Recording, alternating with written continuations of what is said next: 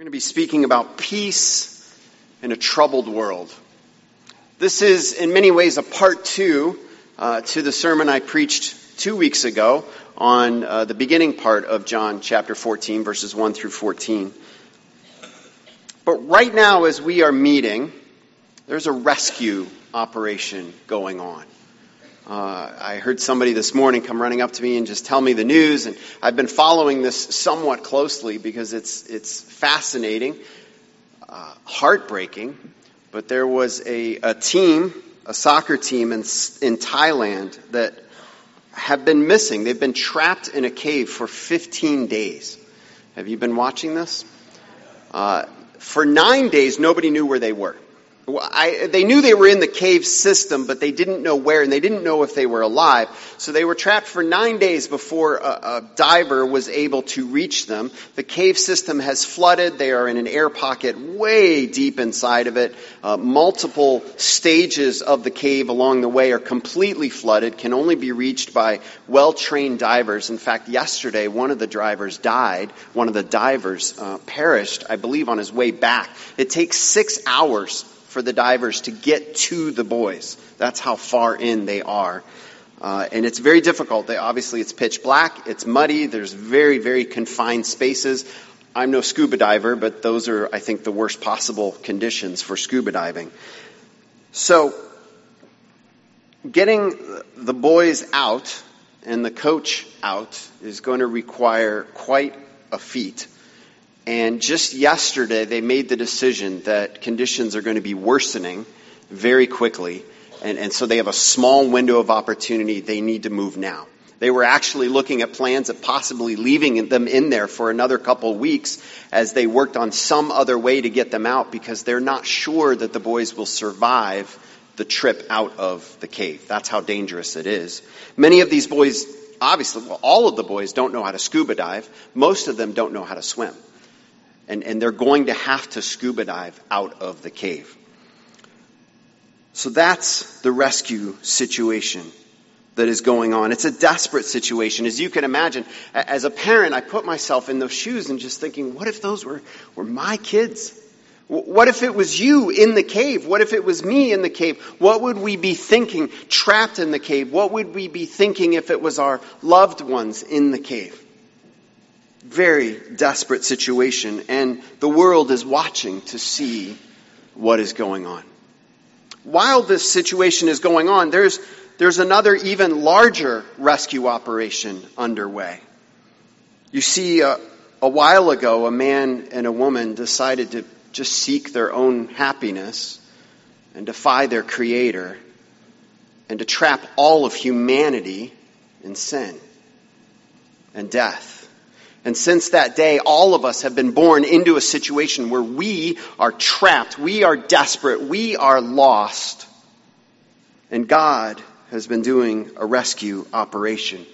He established contact, built a relationship with a man named Abraham and his offspring, reestablished that relationship of trust. He sent his own son into our desperate situation to make a way out that could only come at the cost of his life. And today, as we're speaking, this rescue operation continues. There's this ragtag, mostly unqualified group of individuals totally thinking they're not up to the call, wondering what in the world God is doing, and yet this is who God is working with. We call that group the church. And that group is now the rescuers. The rescued have been the ones going into the desperate situation and rescuing others. And as difficult as this rescue operation is, this group of rescuers, the church, you and I, if you are saved by Jesus Christ, we are never alone. God is always with us, present with us, bringing us these troubling situations so that our outlook, our actions in life, our relationship with one another, and our proclamation of the truth to this world can rescue others. And I put these two pictures side by side because I think on the one hand, I hope we are moved by the situation in Thailand. I hope so. How much more so to be moved by the situation in our world and our role in it. And so that's what we're going to be talking about today. Not only our participation in that rescue, to have a better understanding of how much and from what we have been rescued, so that when we go through those troubling situations, when we're navigating those muddy waters in our own life, just sometimes trying to survive on our own, let alone rescue others, so that we can have peace as well. Now, as we pick up the story in John 14, the disciples are troubled. They're kind of freaking out. Jesus has made it clear he's going away. Now, we understand this side of the cross. He means he's going to the cross. He's even told them he's coming back. He's going to be raised from the dead. We know that. It's easy, I think, removed from the situation to almost want to grab the disciples and say, hey man, cool it, everything's going to be okay. But put yourself in their shoes. Their life, for the past 3 years of their life has been following Jesus, doing what he does, listening to every word that he says. And now their rabbi, their leader, is saying he's going away. Now understand that if you're a disciple in that culture, when your rabbi goes away, your job is to carry on what the rabbi did. You are to teach what the rabbi taught. You're to do what the rabbi did. Minor problem. It's pretty clear by this time in the Gospels, they really don't have a clue what Jesus is talking about most of the time. They're freaking out because they're going, how are we supposed to continue this? How are we supposed to teach people these things if you're going away and we don't even know half the stuff that you're saying? And they're obviously very troubled. And it's into this situation in John chapter 14, verse 1, going back to the sermon from 2 weeks ago, Jesus introduces this section by saying to his disciples, this is a very intimate, personal conversation between Jesus and his disciples, and he says to them, do not let your hearts be troubled.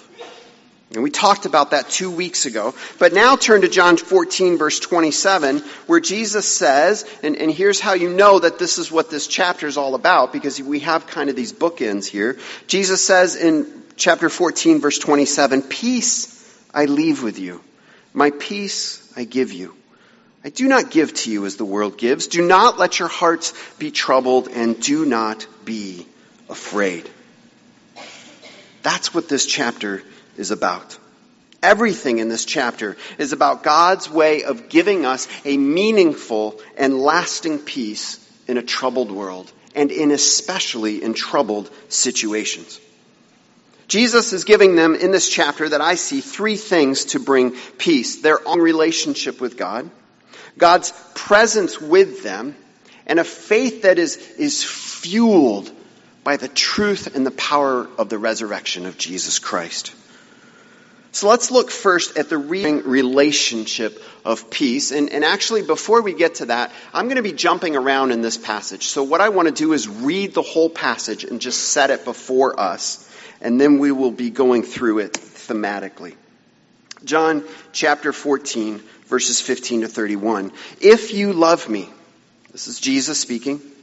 If you love me, keep my commands.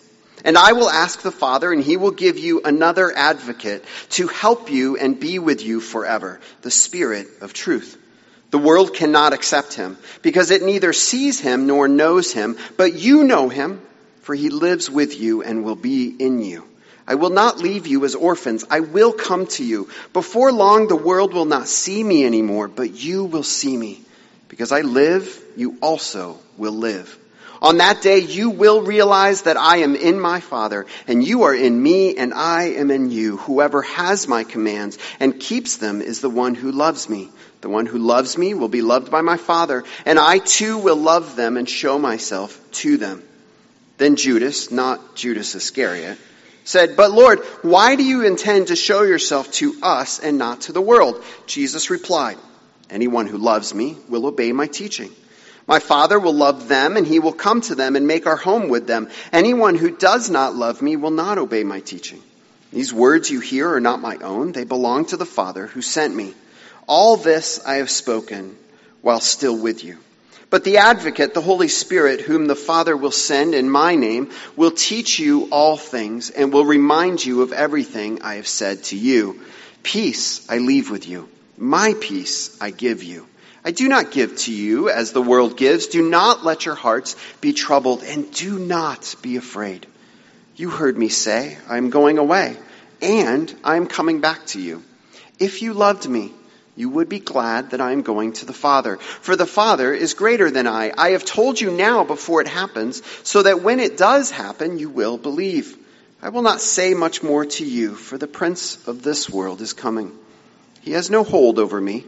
But he comes so that the world may learn that I love the Father and do exactly what my Father has commanded me. Come, now, let us leave. So I want to start by looking at the reassuring relationship of peace. The reassuring relationship of peace. The first foundational aspect of peace that Jesus talks about in this passage is the relationship that we have with God through Jesus Christ. This is the bedrock of our peace. It must be the foundation of our peace. Now, what does this look like? He introduces it right there in the first phrase of verse 15. If you love me. And I want to stop there.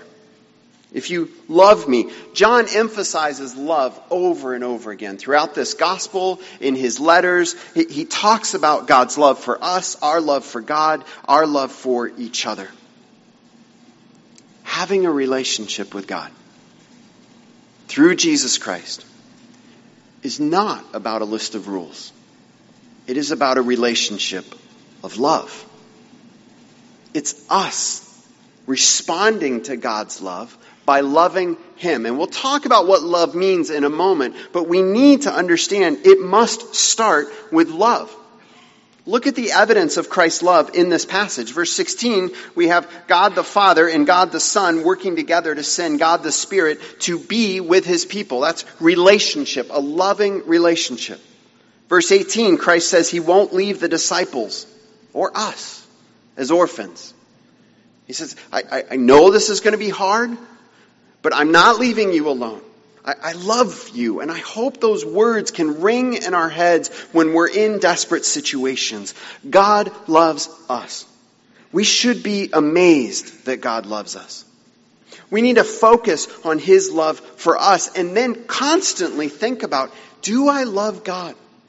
Am I trusting him? Am I cherishing what he's given me through his son, Jesus Christ? Am I really focusing on, in every day of my life, showing love to my Creator? Or am I just going my own way, doing my own thing for my own purposes? Do we love God? So the first part of this comes from knowing we have this relationship is love. But there is this other part. Look at verse 15. If you love me, keep my commands. Here he's talking about obedience. There's a condition. If you love me, and it will lead to an inevitable outcome. This must follow. If A is true, B will be true, right? Classic logic there. So here it is. What's the B that must be true if A is true, that we love God? The second part that must be true is you will keep my commands. Now you might be thinking, how is this reassuring? I mean, isn't it just another guilt trip to beat us up? What Jesus is saying here to his disciples, their obedience to him is part of their reassurance of the peace they have in him. Because when we see our obedience, we know we are loving God. Don't mix those up. Christians throughout the centuries have swapped those two. If you obey God, well, then you must be loving God. What Christ is saying is, if you love me, that will lead to obedience. Love, by its very nature, must always lead to obedience. Because love puts the other first, says, God, you are God and I am not. Love trusts the other. God, you are in control. What you say goes. And therefore, obedience is the necessary outcome. So how do you know? How can you evaluate whether you love God? You might say, well, I feel like I love God. I think I love God. I remember praying a prayer a long time ago that I said I loved God. How do you know that you love God? Look at your life. Are you obeying? Is there a spark? I'm not saying perfectly. Please understand that. That's where grace comes in. Do you want to obey God? Are you obeying Him more now than you were a couple years ago? That's an assurance to be able to look at those things and say, God is at work. Because you wouldn't be obeying God if He wasn't at work in you. And so for His apostles, for His disciples to look at their life and say, I am obeying God. It is evidence that I do love God. Therefore, I can have peace. Look at verses 23 to 24. It talks about our love leads to obedience. It says that if we don't love God, that will lead to not obeying God. Now, notice there, Jesus is saying something very important. The world is divided into two groups. Those who love God and those who do not. Those who love God are saved and obey. Those who do not love God are not saved and therefore do not obey. This is crucial in this passage to understand that the peace that God is giving, the peace that Christ is giving to us, is not through better steps to take in your life to have a happier mindset. It is through being saved through Jesus Christ in a loving relationship with Him that shows itself in your life. Obedience is the evidence of our loving relationship with Christ. John Piper says it this way: in short, loving Jesus is not a matter of doing excellent things. It is a matter of delighting in an excellent Savior. Jesus says doing excellent things, keeping His word, is the result of delighting in the excellent Savior. It's the loving relationship that saves us, that brings us peace. But the obedience in our life is the evidence that that peace is there. And so He's going away, but He's telling His followers, you can have peace because of your loving relationship with God through Jesus Christ. And you can have an assurance of that peace. And by that I mean a confidence in it because of their obedience. Now somebody might say, well, what if I'm not obedient? Does that mean I'm not saved? I will say this. If your life is lived in general in disobedience to God, you cannot have confidence of your salvation. Whether you're saved or not, I don't know because I'm not God. But I think there are Christians today especially that are walking around going, I'm saved because I prayed a prayer, and you look at their life and you think, you're not living in a loving relationship with God whatsoever. There's no obedience in your life at all. How can there be any confidence of your salvation? I think equally there are other Christians walking around. They love God. And they're trying to live that out in their life, but they've somehow absorbed, I think, this Christian culture at times of just guilt and oppression and beating people up. And they're constantly walking around, oh, I'm just a horrible person. And you're looking at them going, man, I see you following Christ. I see you growing. No, I'm a horrible person. Those people need to step back and say, God's at work. I'm not perfect. I'm not there yet. Even Paul, I mean, man, if anybody was like, way up there, it's Paul, right? And yet he says, I'm not there yet. Guys, we all have a long way to go. But let's give God credit for how far He has brought us. And so He starts with this relationship that we have.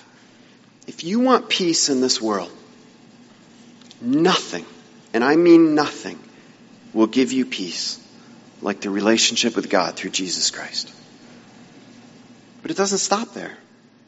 Not only do we have this reassuring relationship of peace, but we have the powerful presence of peace in our lives. Look at verses 16 to 21. He says, "And I will ask the Father, he will give you another advocate to help you and be with you forever." Remember, Jesus is saying he's leaving them, but he's not leaving them alone.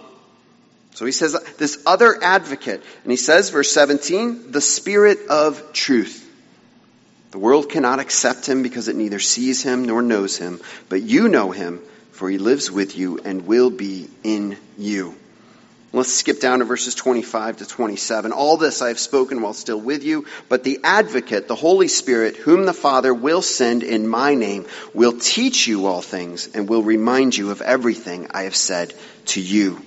Peace I leave with you, my peace I give you. I do not give to you as the world gives. Do not let your hearts be troubled, and do not be afraid." What, or better, who is the Holy Spirit? The Holy Spirit is not some mystical force. The Holy Spirit is not just pricks of our conscience. The Holy Spirit is not just the desires of our heart that are in line with God's will. The Holy Spirit is God. The very presence of God in every single person saved by Jesus Christ. Look at verse 18. Jesus wants them to know he's not leaving them as orphans. He's not a parent abandoning a child. And this word could also be used as a rabbi or a teacher abandoning their student when the work is left undone. He says, I'm not leaving you that way. Guys, you have not been abandoned by God. The church in the world today, just like the church in the world centuries ago and the church in the world in the future, we are not alone and abandoned by God. We are not orphans. We have been given the Holy Spirit. Look at verse 23. Jesus says, "Anyone who loves me will obey my teaching. My Father will love them, and we will come to them and make our home with them." Now, that word is very interesting because turn back quickly to the first part of chapter 14. We love this verse, don't we? Chapter 14, verse 2. "My Father's house has many," what? "Rooms. If that were not so, would I have told you that I'm going there to prepare a place for you?" That word in verse 2, "My Father's house has many rooms," it's the exact same word that Jesus uses here. "We will come to them and make our home with them." It's the same word. It's not really a house. It's not a room. It's a little broader. It's dwelling place. It's just kind of the home is where you hang your heart. It's that idea. It's not a physical place. It's home. Now, in the first part, he's emphasizing one day we will go to be with God. In eternity, it will be home because God's presence is right there and we will go to be with him. But Jesus is emphasizing something a little different here. He's saying, but now, your home is here because I am with you. God's presence has come to be with us. And wherever you are, if you're saved by Jesus Christ, the very presence of God is with you perfectly and eternally. You are never alone. Look at verse 16. He says more about who the Holy Spirit is. He talks about an advocate. In verse 17, he calls him the Spirit of truth. Later on, in verse 26, again, the NIV uses the word advocate. Other translations use counselor, helper, comforter. This is actually a very difficult Greek word to sum up in one English word. We don't have a very good equivalent. This does have, and this is the way I think most people read it, it does have an element of someone who comes alongside you to encourage you, to help you go on. That counselor that you might go through or to when you're struggling with something and they give you, insight and wisdom, that friend that, hey, come on, we can go. It has that. But I fear either in our English translations or more likely in more of our English thinking, we've limited it to that. The Greek word actually has a much more technical definition of one who stands in your place in the court of law on your behalf. He is your advocate. He is your legal counselor. The Holy Spirit is the one who stands before God the Father, through God the Son, and God the Spirit speaks up on your behalf and my behalf. This one is ours. They are saved. We are never alone, never abandoned, never, ever hopeless. He's called in verse 17 the Spirit of truth. Do you remember John 14:6? Jesus said, I am the way and the truth. I'm the way and the truth and the life. This is not another truth. We have the truth of Jesus and the truth of the Holy Spirit. No, it's one truth. And the role of the Holy Spirit then is always to point to Jesus Christ. Jesus is the truth of our salvation through the cross and the resurrection. In John 14:26 talks about the Spirit will be sent by the Father in the name of the Son and will teach us all things and will remind you, he's speaking to the disciples, of everything I have said to you. What's the role of the disciples when Jesus leaves? They are the ones that need to carry on the testimony, the witness of who Jesus is. And at this moment, they don't even know most of what Jesus is talking about. And so Jesus says, no, I'm not leaving you alone. One is coming that will point you in the way of all truth. And I just pictured John one day when he's really old and he's writing this gospel and he's remembering when Jesus said that. And I just wonder if he got a little smile on his face, thinking here he is 40, maybe 50 years after the fact, and he's remembering everything Jesus said. Because the Holy Spirit is bringing it to mind. It's one of the reasons we can have confidence in the Word of God. Look at verse 27. He says, Peace I leave with you, my peace I give you. I do not give to you as the world gives. Do not let your hearts be troubled, and do not be afraid.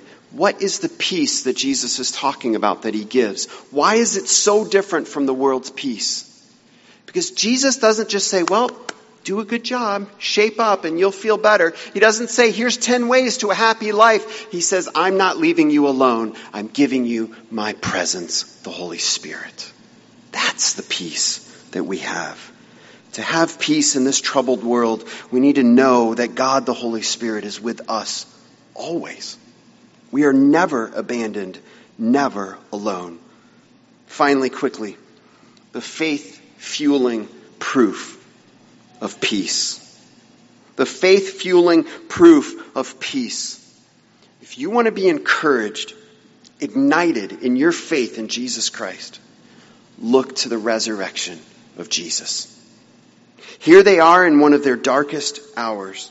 But Jesus says in verse 18, I will come to you. In verse 19, he says, because I live, you also will live. Think about the peace that this gives. Do you ever wonder, am I going to make it? Will I make it through this moment? Is this struggle just going to go on is this the end of me right here and I can't go on? Ask yourself another question.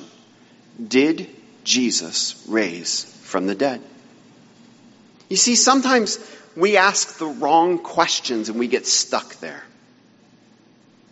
Will this relationship be healed? Will I figure this out? Will I survive this? And those are good questions. They're important. But stop and say, did Jesus rise from the dead? And the answer to that question is always yes.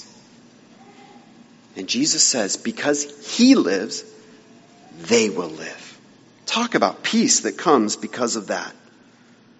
Jesus wanted to prepare them for this very dark time, so that when it happened, they would have something to focus on and believe that he was going to rise from the dead. And then finally, at the end of the chapter, he talks about the Prince of Darkness. In this moment when Jesus was going to the cross, to hang on the cross, and everything looked like it was lost, Jesus reminds them, God's got this. This is his plan all along. Don't give up. As of about 10 a.m. this morning, 4 boys have been brought out of that cave in Thailand. 4.